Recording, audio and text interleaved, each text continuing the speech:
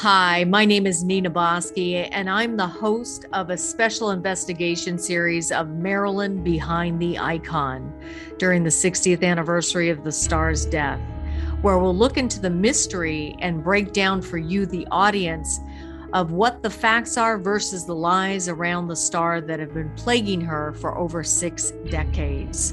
We have some of the top Marilyn experts with me on the panel. Gary Vitaco-Robles, icon, lifetimes and films of Marilyn Monroe, and April Villavilla, now Chambers, Marilyn Monroe, A Day in the Life, and Donald McGovern, Murder Orthodoxies, a non-conspiracy view of Marilyn Monroe's death. Each week, we will break down for you what is fact, what is probable theory, and what is outlandish rumor. Hi, everyone. Now that we've laid the foundation for the rumor mill with Jack Clemens, Frank Capel, Norman Mailer, Robert Slater, and even Jeannie Carmen, who are responsible for igniting the rumor mill during the first 10 to 20 years after Monroe's passing. But now let's go back to Mark Shaw's book, Collateral Damage: The Connection Between the Mysterious Deaths of Motion Picture Screen Siren Marilyn Monroe, President John F. Kennedy, and What's My Line TV star, gossip, and investigative reporter Dorothy Kilgallen. Well, this episode is loaded because we have actor Gianni Russo, who claims to be part of the mob, as well as he was also an actor in the Godfather movies, and now decades later gets into the rumor mill, going on national TV, getting lots of press, as he wrote a book too about his own life, in which he talks about sleeping with Marilyn Monroe, and claims that he had a multi-year affair with the star when he was just a teen. But Mr. Russo, it's time you get your facts straight, even within your own interviews that seem to contradict each other. I also don't think he knew what he was up against when you have researchers who have decades of material and facts around Marilyn Monroe. These researchers can tell you where Marilyn was, what she wore, what she ate, and most of all, who she was with. And all people have to do is actually look for the truth. Donald, who is Gianni Russo? Gianni Russo is a former actor who starred as Carlo Rizzi in the 1972 movie The Godfather. He was in the sequel as well. I think 2006, he gave an interview to Howard Stern, and that's when he started telling his yarn about his affair with Marilyn and many other things. But he's basically a former actor. Yeah, and he also has a lot of contradictions. Well, his story changed constantly. It's kind of like an amoeba. I have 2 newspaper articles, for example, that clearly indicate that Russo was a pizza clerk during his adolescence. According to the Akron Beacon Journal, an article written by Jerry Parker, he claimed he spent most of his teenage years working long hours behind a pizza counter in Staten Island. And then when he was 18 years old, he was laying bricks on Staten Island as well. He never mentioned his relationship with Marilyn or the fact that he was a mobster. Another story in 72 in the Oil City Derrick basically covered many of the same things in the Akron Beacon. But to give you an idea of the kind of man Russo is, he told Margot Coleman, who wrote the article, that his air conditioning and heating company had been given $9 million in contracts to put in new air conditioning in, I believe, the MGM Hotel in Las Vegas.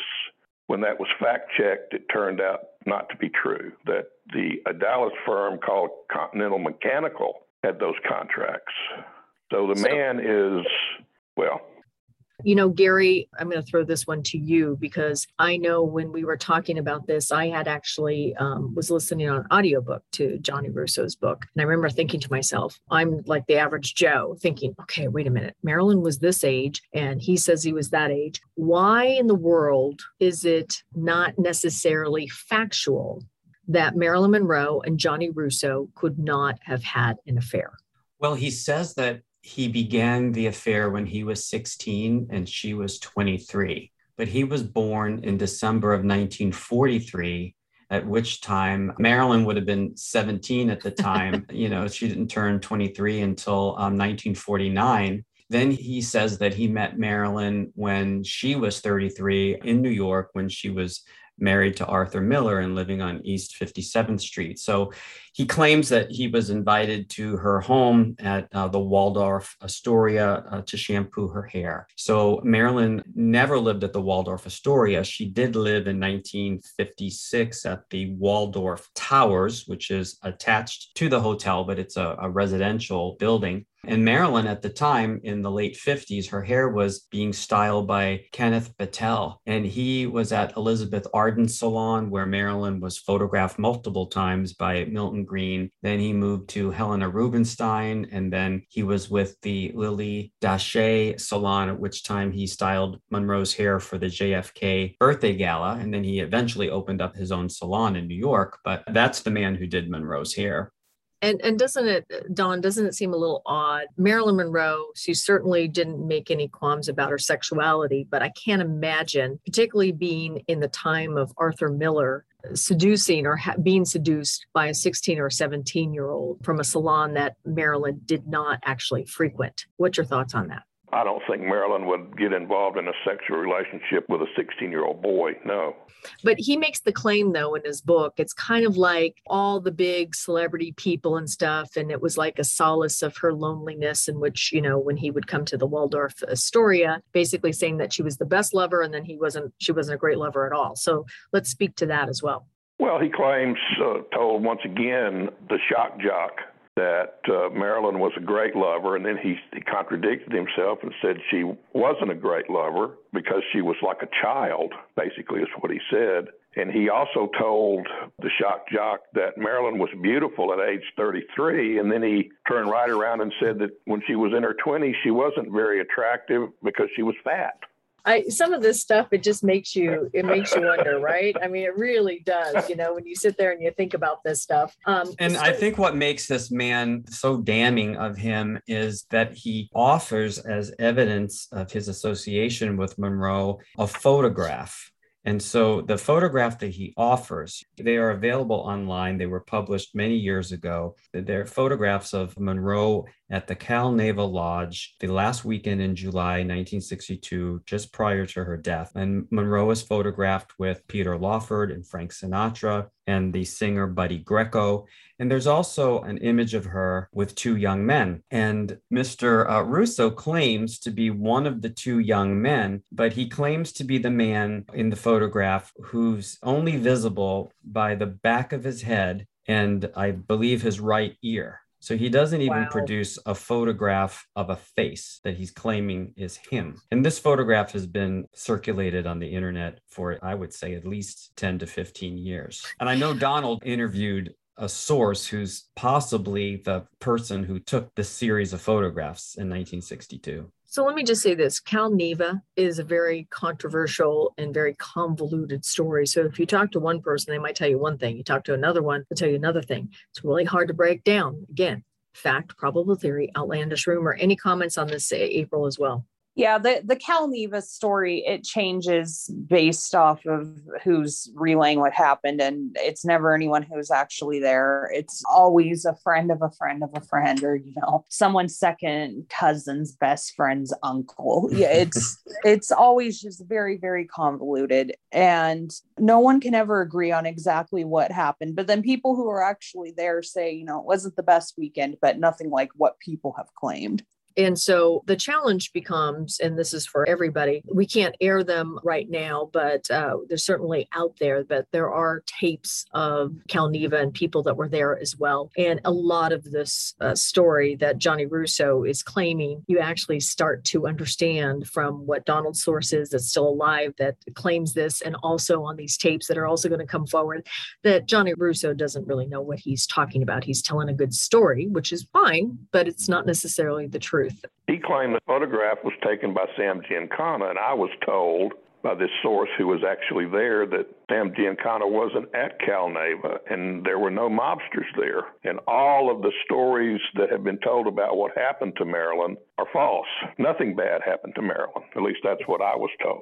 Well, and here's the thing is, as these tapes start to come forward with people that were interviewed decades ago, you're going to start from the waitress to other people that are also going to talk about the fact that the mob was not present there. Also, you have to realize that Sam Giancana couldn't necessarily make himself also very present in terms of being there. He might have been in the cabins, in the tunnels, but he wasn't going to make himself known. But Gary, wasn't he either banned from it or something was going on during that time as well? He was banned because of his legal issues. He wasn't allowed in a casino, and that lodge has a casino, which I believe is on the Nevada side and not the California, because the state line cuts through this swimming pool of the lodge, and he wouldn't have been allowed in the casino. The lodge itself at the time was owned by Frank Sinatra. And the reason that we know Marilyn was there was because Dean Martin, her co-star in Something's Got to Give, was performing that weekend, and the performance was being recorded for an LP. And so she was there supporting her co-star. So we also have Gianni Russo asserting that Robert Kennedy was at Lake Tahoe during the weekend of July 28th. Donald, you want to take this one? Yeah, I just have newspaper articles which clearly state where Robert Kennedy was, and he wasn't in Tahoe. He was on the East Coast. Can we say one thing? The authors that come up with these stories in these books, it would be in their best interest to get a subscription to newspapers.com, because then they would be able to find some factual base for the whereabouts of the people that they're writing about.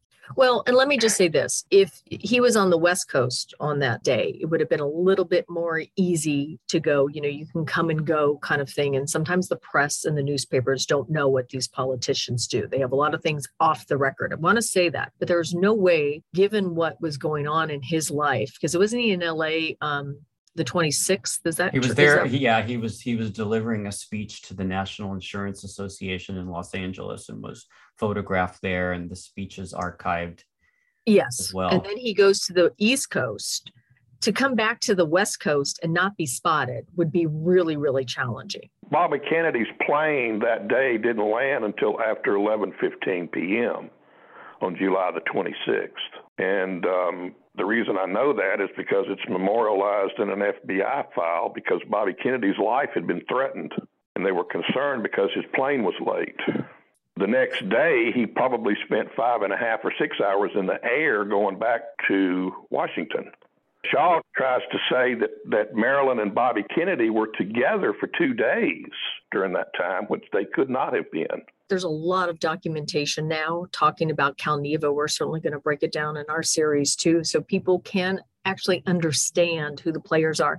The challenge with it is 60 years later, you can make up whatever you want to make up, and who's alive to tell the truth, right? Now, think about it in terms of common sense. He's either on the 26th, he's on the West Coast, then he flies back to the East Coast. He's got a very short amount of time.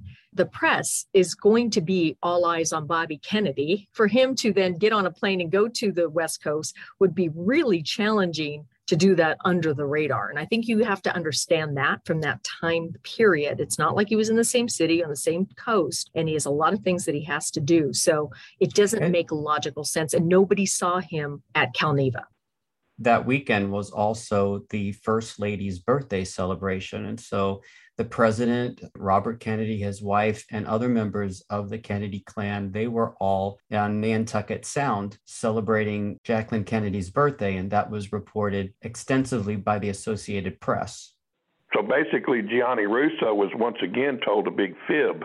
I'll put it that way. That's very gracious of you, Donald. But let me just say this, is that the bottom line is there's not a lot of facts. It's not even a probable theory. It's actually an outlandish rumor on this one. April, you want to add anything before we move on? A lot of people underestimate exactly how long it took to fly across the country in 1962. And as you point out, Nina and Dawn and Gary, all of you point out, Bobby Kennedy's whereabouts are pretty well documented. And that's not to say that things didn't happen that weren't documented by the press, but not him flying across the country. They weren't taking Air Force One.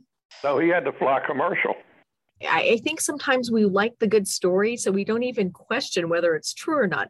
And does it make logical sense? It doesn't. And you're going to start to see and hear people that were there. Unfortunately, there's people that don't want to be recognized because they don't want all the press and they don't want all the attention as well. But there is a lot of documentation that really speaks to it. But just look at the logic of this. Doesn't make a lot of sense. It's all hearsay. So there you have it. It's a wrap for this week's episode. When we have shared with you all these lies being told around Marilyn Monroe that just add to this cultural belief about the star. I'd like to thank the expert panel once again. Next week, we'll be introducing the beginning of the discussion when Mark Shaw claims an affair between Bobby Kennedy and Marilyn Monroe. But is it based on fact or fiction? You'll find out. Let the truth be known.